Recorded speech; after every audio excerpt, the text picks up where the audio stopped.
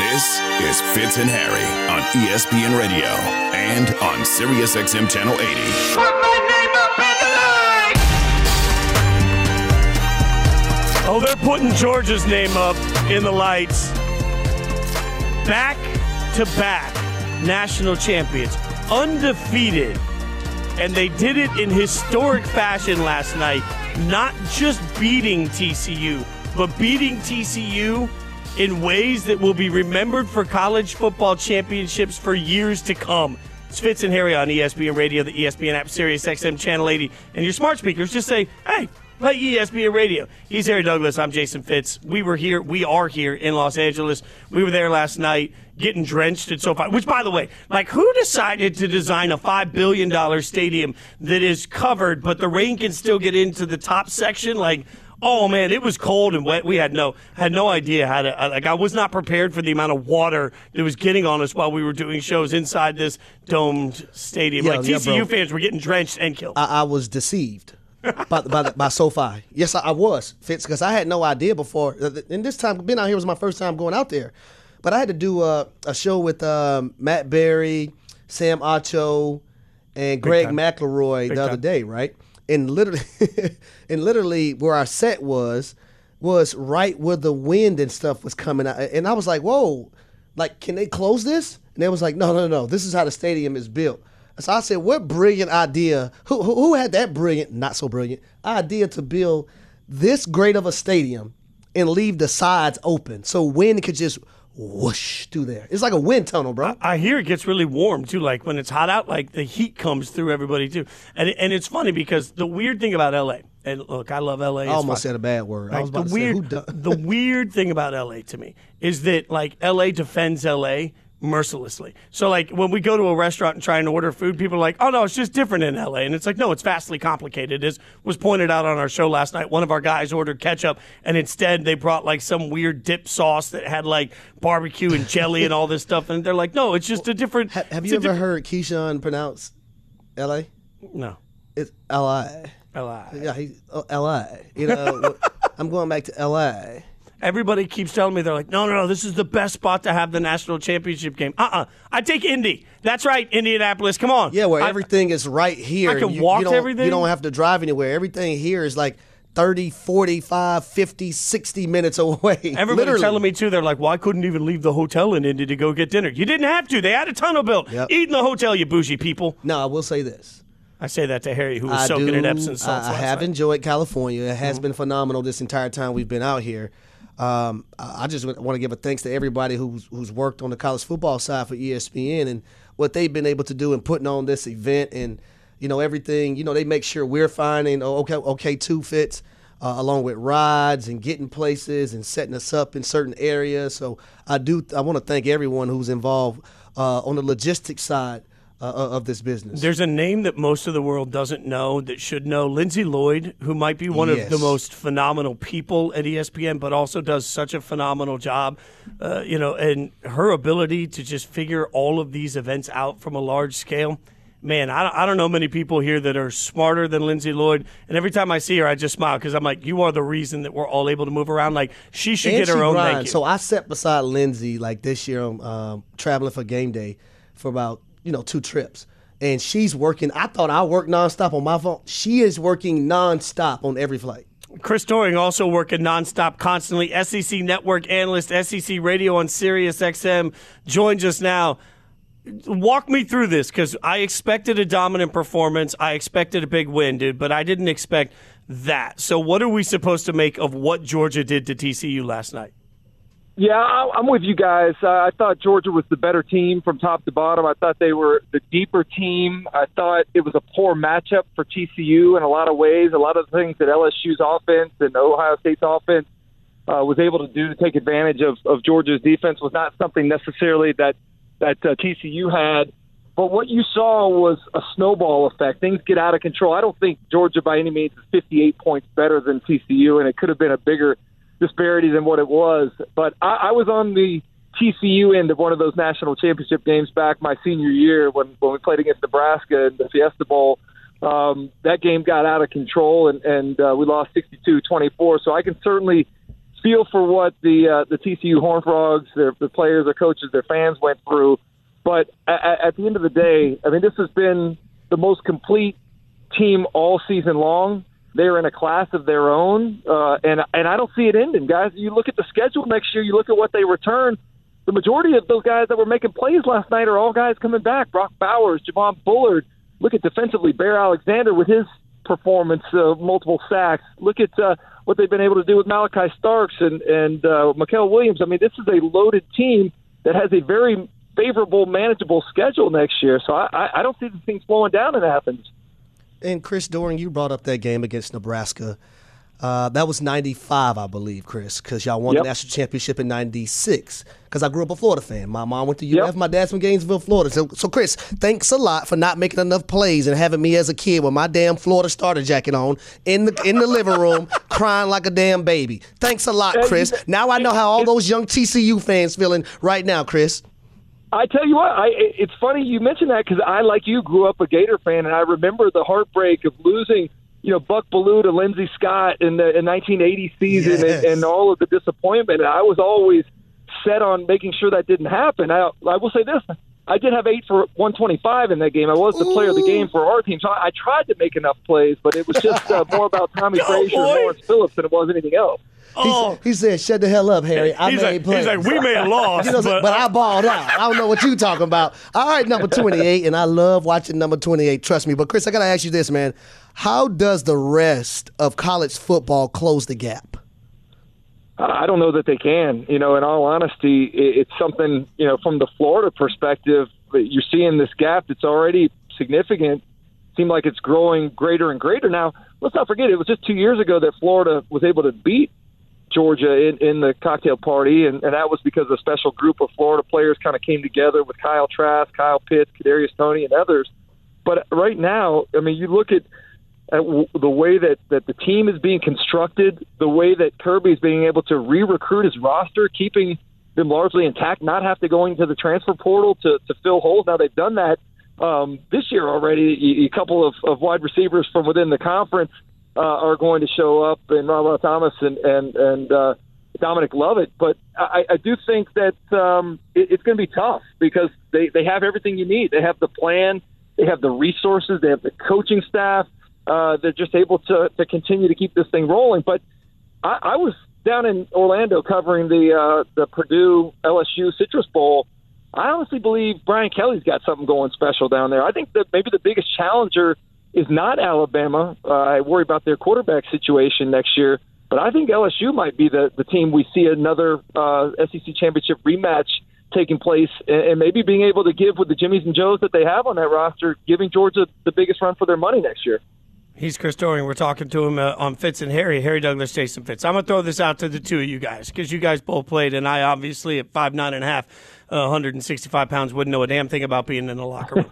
I cannot conceptualize the concept of the argument that it would have been better for TCU to not even make this game than to get blown out in this game. Tell me I'm wrong, y'all, but like Chris, to me, there's still a sales pitch to TCU of saying I can get you to a natty, and for every single player on that field, blowout or not, there's still a moment that said we played for this. I can't find a loss out of that. Can you? No, I can't at all. I mean, that's an insane argument to say it would have been better for them not to have been there. For those kids, obviously it's a disappointing end to their season, but what a special run it's been. Who would have thought that TCU, not only this season, but ever would have a chance to play in a college football playoff championship game? And it not only gives their team hope and potential recruits hope that there is a path from the Dallas-Fort Worth area to the national championship, but what about the other programs throughout the country that have not been considered part of the haves, that have been looked at as the have-nots? Well, I think it gives them a lot of hope, too. This was a special year with a special group of players and coaches coming together. And when we expand this thing to 12 teams, I think it's even more of an argument for a team getting hot and having a little bit of magic and something go their way that does give them a chance to find their way into a college football playoff championship game. Now, what I'm about to say, you got to contextualize it, right? Because TCU is going to lose a lot of people. But when you have a chance to compete for a national championship, Chris, like you did in 1995, and y'all got blowed out in that game, right? But then you use it as motivation, and you do have some carryover. Right? Florida came back and won a national championship in '96 and had a Heisman Trophy winner as well. So it's also that side of things too. You can say we got there the first time. You know, you don't want to say you didn't know what to expect, but you didn't live up to the means of play the way you thought you could play.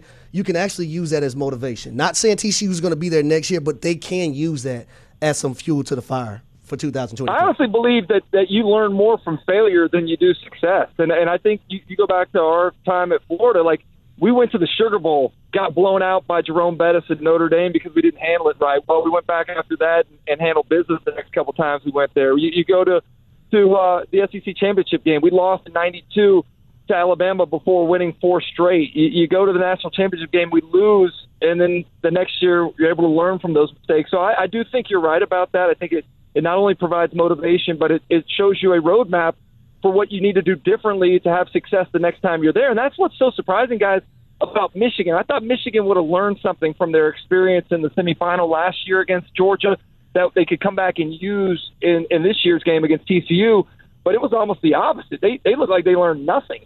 Yeah. You guys can listen to him on Sirius XM on SEC Radio. Also watch him on the SEC Network. Chris Dawg, my friend, we appreciate you hanging out with us. Thanks for the time, brother. Yeah, I love you guys, man. Great being on with you, Harry. Jason, thanks for having me.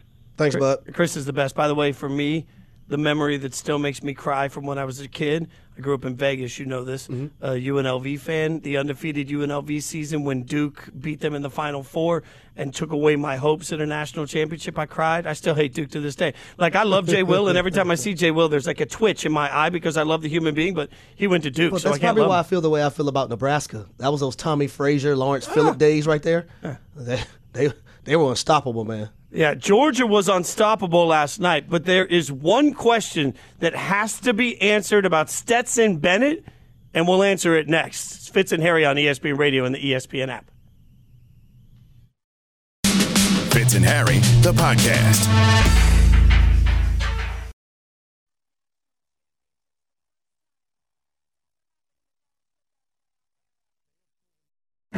Your Majesty, who is the biggest sports star in all the land?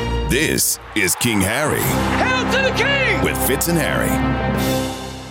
It's Fitz and Harry on ESPN Radio, the ESPN app, Sirius XM Channel 80.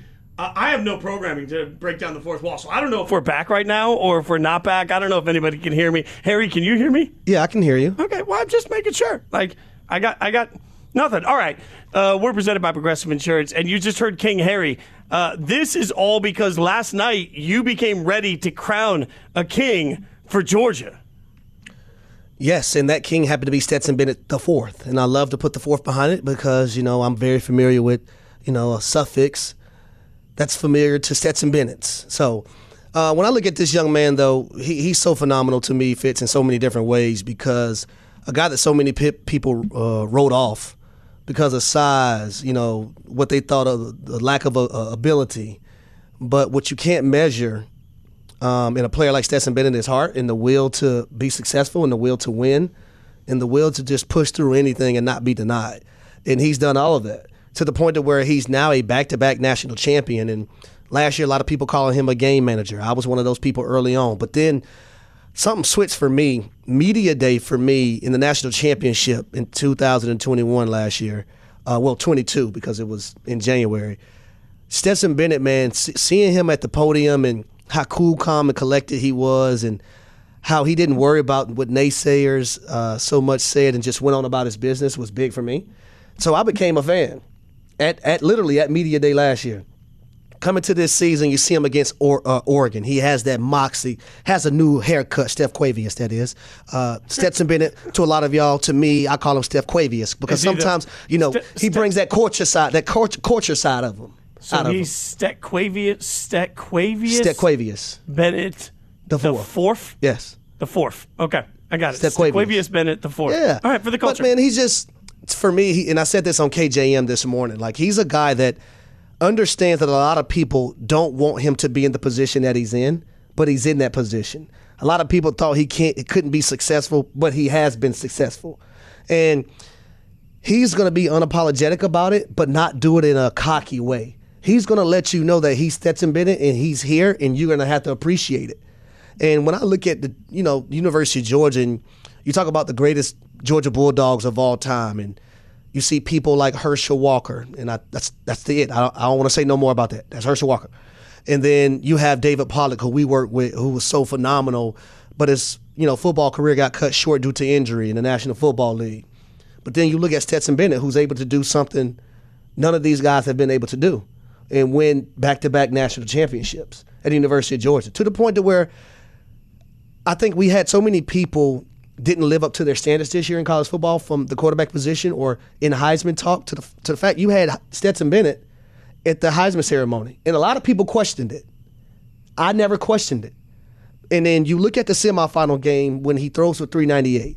And early on, before halftime of that game, a lot of people are calling for his job, and Stetson shouldn't be in there. But he goes 10 for 12 in the fourth quarter for 190 yards and a touchdown and leads him to the game-winning drive. He comes to the national championship game and throws for 300+ and 4 touchdowns. But then he rushes for 2, so he counts for six touchdowns. The young man, in my eyes, is the greatest Georgia Bulldog of all time. His legend was made not just by winning back-to-back national champions, but I think by the way they won this game last night. Yep. Because you mentioned at halftime, and this really hit us during the Peach Bowl. At halftime, Kirby Smart sat there and said, look, if we're going to win, quarterback's going to have to play better. He said that on the sideline. Like, it was such a brazen moment of, I am calling out my quarterback. And then you're right, he played better throughout the course of the game. But the most important moment to me was when you saw early on in this game, on the first drive, when he used his legs to score a touchdown. You knew it was over right then, because what Georgia was telling you is, we know we can win this game if Stetson plays well. And Stetson came out with that swagger I keep talking about. Like,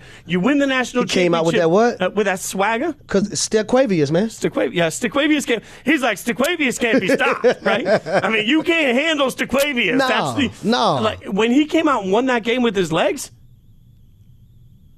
Oh, swagger. Oh, look at that. That's the swagger. Look at that. That's the swagger. All right, I'll take that. That's well done. Kirby Smart, Georgia head coach, was on with SVP last night, of course. He tried to put into words what Stetson Bennett specifically has meant to Georgia. Check it out. I can't put it into words, Scott. I mean, this young man sat in my office with his mom and told me he was leaving because he knew he could play here and he had to go prove it. He left and went to a junior college in Mississippi and won a championship there, and then turned around and we had to give him another chance here, and we kept telling him he was a 3. And the guy kept saying, no, I'm not. I'm good enough to start. I'm good enough to play. And he did just that. And he's the greatest dog of all time, in my opinion. Now, a lot of people, I said this. You've been saying this for a minute. I said this last week on our Countdown to College Game Day coverage. I've said this for the last 2 months. If Stetson Bennett wins back-to-back national championships, he would be the greatest Georgia Bulldog of all time. And a lot of people crucified me for it. I mean, he won the first one over Bama. The head coach of the Georgia Bulldogs, Kirby Smart, who played at the University of Georgia with Champ Bailey, just said that. Play the clip again, please, Devin. Can we play it one more time? I can't put it into words, Scott. I mean, this young man sat in my office with his mom and told me he was leaving because he knew he could play here and he had to go prove it. He left and went to a junior college in Mississippi and won a championship there, and then turned around and we had to give him another chance here, and we kept telling him he was a 3. And the guy kept saying, no, I'm not. I'm good enough to start. I'm good enough to play. And he did just that. And he's the greatest dog of all time, in my opinion. I can't argue it.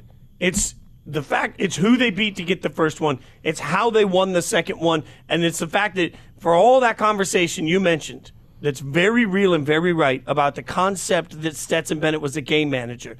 He wasn't managing anything last night. Nope. He was going into TCU and saying, this is my team, this is my championship, and this is my moment. You will not stand in the way of it. He absolutely shined. Here's the problem I have. If Stetson Bennett was a 4 or 5-star recruit in a situation and doing what he's doing right now, no, people will have no problem saying that he's the greatest Bulldog of all time.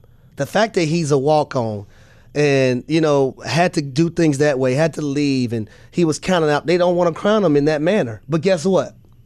The mailman delivers on Sundays and holidays. And the mailman happened to be Stetquavius Bennett the 4th. Yeah, well, Stetquavius now can open a sports bar, a restaurant. Anything, he can open man. a car dealership. Like, he's never going to pay for another thing in Georgia in his life. Nope. We all know the game ain't over till it's over. So next time your car breaks down, don't call it quits. Head to eBay Motors. They have 122 million parts. That's a lot to take your car into overtime. Get the right parts at the right prices. eBayMotor.com. Let's ride. It took all of like a day for draft conversation to overtake the Bears, and now we have controversy already. How should that controversy be handled? We'll ask a former NFL head coach next. Fitz and Harry on ESPN Radio. Fitz and Harry, the podcast.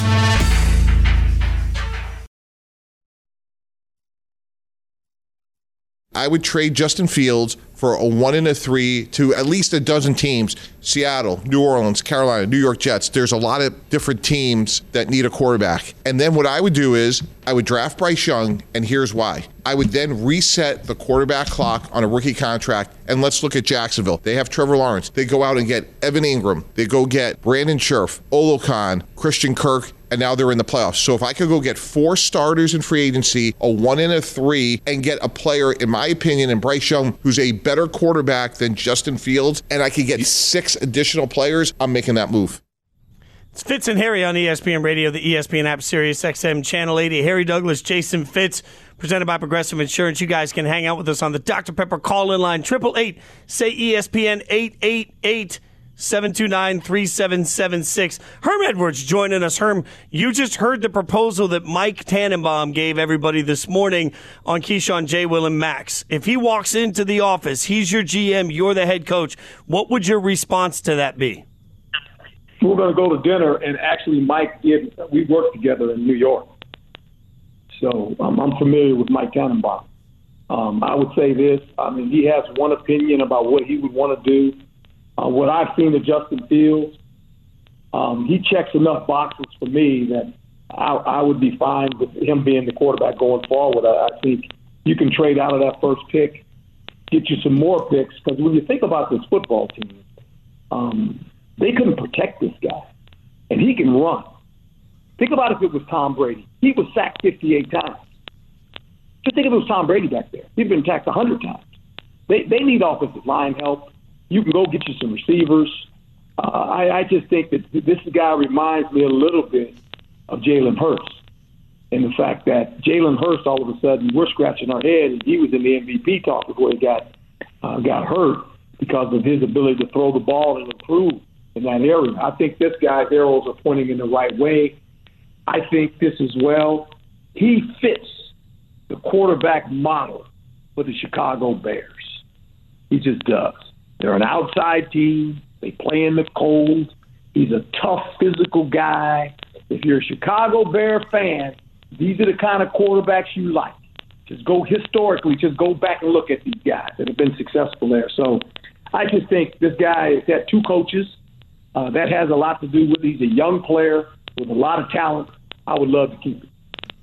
Yeah, Coach, I feel the exact same way that you feel. And what I tried to tell our listeners earlier is that when you look at a lot of these young quarterbacks in the National Football League today, you look at Trevor Lawrence, right, in year 2, when they started surrounding him by the right pieces, offensive line guys and skill position players, he started to thrive. You look at Brock Purdy and what he's able to do right now because of his surroundings. Joe Burrow, Justin Herbert, Jalen Hurts, Tua, Josh Allen. I would even throw Kenny Pickett in there because he has George Pickens, Deontay Johnson, Pat Frymouth at the tight end position, and Najee Harris. The common theme here, though, Coach, is when you surround your young talent with players, they're able to thrive differently. And you mentioned the offensive line situation for the Chicago Bears, which has been an issue for them the past 3 years.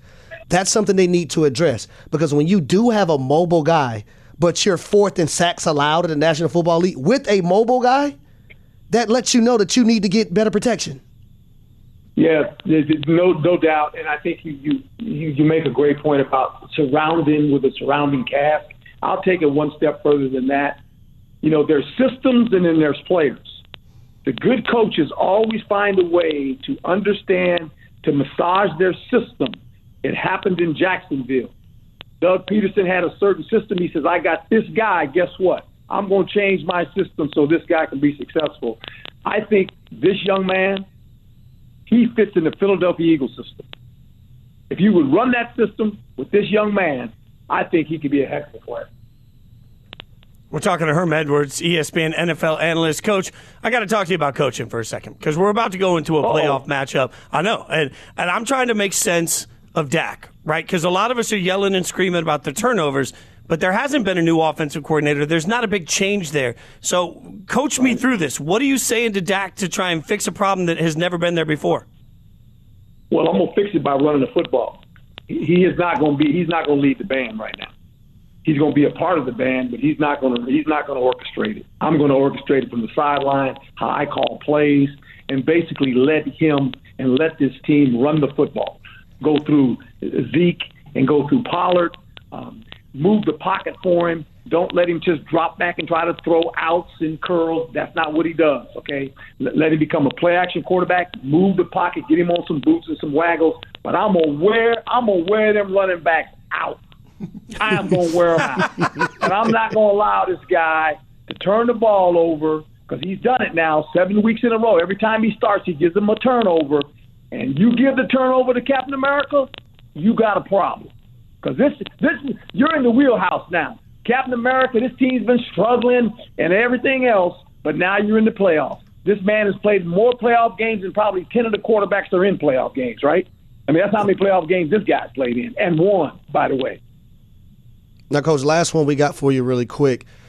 Brandon Staley, the head coach of the Los Angeles Chargers, is taking a lot of heat for playing Joey Bosa and also, Mike Williams and those two guys getting injured. When you move into the playoffs, they're going to be facing Trevor Lawrence and the Jacksonville Jaguars. If the Chargers lose this game and it's not a great loss, no loss is good, but if it's not a great loss, if the game is not close to get blown out and Brandon Staley is part of the reason why, could you see the Chargers moving on from Brandon Staley after this season? Look, I know the family that owns that team, and hopefully they will not listen to the voices outside the building. To see what this guy has kind of done this year. This team's won 10 games now, and in the beginning of the year they were struggling, and they found their way at the end here. As far as him playing the players, and I think we talked about this last week, guys. Football players play football. Mm-hmm. Football players play football. You sign on to play a whole season. Don't start saying you're sitting guys. I believe football players play. Now, do they play the whole game if you're winning and you're toward the end of the season? Maybe not, but they're going to start it. I know this. I never missed a game. I never missed a practice. And if I was going into a game where we know we clinched the spot, and there was times that I was playing, we clinched the spot, and the coach would have walked up to me and said, you know what, we're going to rest you. Because I looked at that coach and said, you ain't resting me. No, coach. You ain't resting me. I signed up to play football. This is what I do. I only get 17 shots at this deal this season. And I'm not going to start because that's what I do. So, look, don't ask me about sitting players down because I'm talking like the player now, not the coach. I'm just telling you, I'm in a fist fight. I'm going to get in a fist fight with the coach and tell him, you ain't not starting me. If I'm able to play, coach, I'm playing. Now, in the game sometime, in the third quarter, you want to take me out? Hey, man, get some young guys resting because we got a playoff spot already, we got one. That's fine. But don't tell me about this putting the baseball hat on and watching it on the sideline. No, man. Talking to the wrong guy. Oh, that's why we love your insight, Coach. Herm Edwards joining us, ESPN NFL analyst. Thanks for hanging out with us, my friend. We appreciate you. Thank you both. Herm bringing it. You can just feel his fire. Oh, yeah. Talking from the coaching standpoint, talking from the playing standpoint, and talking about, pressure in all of this situation, which raises a question. Because we're talking about pressure on Brandon Staley and the Chargers making their first playoff together. But the question is, who has more pressure, Staley or Mike McCarthy and the Cowboys? Jerry Jones spoke today. You'll hear a little bit, and we'll answer that question on Fitz and Harry on ESPN Radio. Fitz and Harry, the podcast.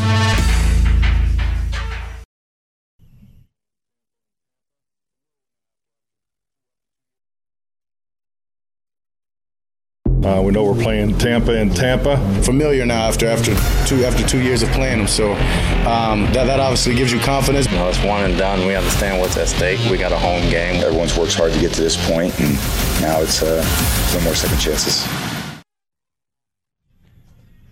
Man, I listened to all of that, and I'm glad we're not making cliches a shot game. I'd get drunk. We're just it's a single elimination now. We're just here. We're happy to be here. You know, we're going to make the most of the opportunities that we have to win these games. Good Lord. It's Fitz and Harry on ESPN Radio, the ESPN app, Sirius XM Channel 80, and your smart speakers. We're presented by Progressive Insurance. Obviously, all eyes are on the wild card weekend that we're about to get this weekend, but that leads to a conversation about pressure. Because, AC, you were just talking about Brandon Staley and the Chargers, and I think there's some pressure on not only Staley to manage the game well, but, frankly, for Justin Herbert to go out and play well, considering how we treat most quarterbacks that don't play well in their first playoff appearance. So I think there's some pressure there. But, there's an astronomical amount of pressure on the Cowboys organizationally here, right? I think 100%. When you look at the Cowboys and Mike McCarthy and what they didn't do last year after hosting the playoff game in the San Francisco 49ers, going into, AT&T Stadium and beating them the way they did. And, Dallas as a team had a ton of penalties in that game, the self-inflicted wounds, and then, situational football at the end of the game. I thought that left a bad taste in Jerry Jones' mouth. Now, we also got to give the Cowboys credit because they have a phenomenal record this season. Now, granted, I say that in the last 5 or 6 weeks they haven't looked like the football team that they probably want to look like going into this playoff game, right? They're not looking like a team that's 12-5 on the season. And when you look at who they're going against the greatest of all time in Tom Brady and the Tampa Bay Buccaneers, who still have that Super Bowl DNA from that Super Bowl 2 years ago. Now, granted, they haven't played like it themselves this season at all. They've only had 2 games in which I thought they've played great football, and that was number 1 against the Dallas Cowboys in Week 1 and then against the Seattle Seahawks when they faced them over in Germany and Munich. The end of the story, the moral of the story, I would say this: it's playoff time now. Everything you've done up to this point, you kind of want to try to erase it from a lot of players' mind, especially a guy like Dak Prescott, because he has turned the football over game after game after game, whether it's a pick six, whether it's interceptions at opportune times. You want to go into this game with a clear mind. I don't necessarily think that's going to be able to happen for Dak, though, because of the mistakes that have piled on one another over and over and over again. And then you look at this team, though, with Cooper Rush and the way they were able to rush the football, and by no means do I think Cooper Rush is a better quarterback than Dak. It's just that I look at the team and how they played when he was in, and I look at the team and how they're playing now, and I don't understand why they can't keep up the same level of play. Yeah, there's a disconnect somewhere that doesn't make any sense. But that's also why I think this pressure conversation has nuance. Look, we'll give all the takes in the world, but let's also have a little nuance to this. Yep. If the Cowboys go into this game and Dak throws 4 picks and they get demolished, of course there's going to be a massive clapback. If Dak goes in, has the game of his life, the Cowboys play an incredible, oh my God, I can't believe this, and Tom Brady wins in dramatic Tom Brady fashion with seconds to go in an instant classic, we're going to look at it a much different way. If they go in and they have problems with situational game management, if they go in and they don't know their timeouts and they let the clock run when they shouldn't and it costs them in the end, then Mike McCarthy's going to pay the price. I think the pressure conversation, there's always pressure on everything that the Cowboys do, but that's why the eye test in this game matters more, I think, not more than the result, but it matters in the context of the result. Yeah, and I don't think, having Sean Payton out there looming makes it any easier. You have a guy who, showed that he can be a hell of a head coach in the National Football League. He was once there when Bill Parcells was there. He understands and knows that organization. Jerry Jones understands and knows his mindset as a football coach. And I think, Sean Payton could do a lot with that team because of what he brings, to an offense. So you have that looming as well. You also have the looming of, Dan Quinn potentially getting head coaching jobs to be a head coach once again. Kellen Moore, the offensive coordinator, is going to always be in that mix as well. There's so many moving parts to the Dallas Cowboys that I don't think we can do it in a 7-day span. Yeah, you're not wrong. And look, Jerry Jones knows that. Cowboys owner Jerry Jones was on 105.3 The Fan, and of course, as always, was asked very specifically, will this playoff game impact Mike McCarthy's job security? No. I don't even want to. No. That's it. I don't need to go into all the pluses or minuses, but we're not seeing any. We're not basing. I've got a lot more to evaluate Mike McCarthy on than this playoff game. My grandma taught me growing up, a lie don't care who tell it. Give me that one more time. My grandma told me, a lie don't care who tell it. Oh, that is remarkable. I mean, here's the thing. If you're Jerry Jones, you can read the room a little bit, right? Yeah. You understand the pressure. You also understand that you sitting on 105.3, the fans saying, when they ask, well, will this playoff game impact his job security? Oh, hell yes. If that's the answer, all you're doing is creating another layer of complication that they're going to have to deal with at every single person. Like, I don't know what else we expect Jerry Jones to say other than no, but I'm not buying no. Well, here's the thing, though. Jerry likes to be honest about a lot of other things. That's fair. Why not be honest there? Because I don't think he was being honest right there in that interview. That's the way I feel. I don't feel like he was being transparent and being honest with the people, because there's a ton of pressure on the Dallas Cowboys this year. And the way they lose a playoff game can alter their head coach. The wild thing about this year in the NFC, this year in the AFC, is that there's a substantial but for a lot of these teams. Mm-hmm. So on the one hand, I want to excuse that it could mean an early exit for a good football team. But on the other hand, it could mean that a team goes on a run. Like, we're sitting here counting the Cowboys out, but let's be real. If the Cowboys actually play to their potential, they could win a couple of playoff games. 100%. And I feel that way too. Like, if Dak's not turning the football over, if that defense is sacking the quarterback, if they're getting interceptions and getting fumbles and turnovers, they have a chance. But they have to play well. They can't play the way they've been playing the last 4 or 5 weeks. And that's the hardest part about it, is that when you watch the way they've played over the last several weeks, it just hasn't looked good enough. And that's okay to admit.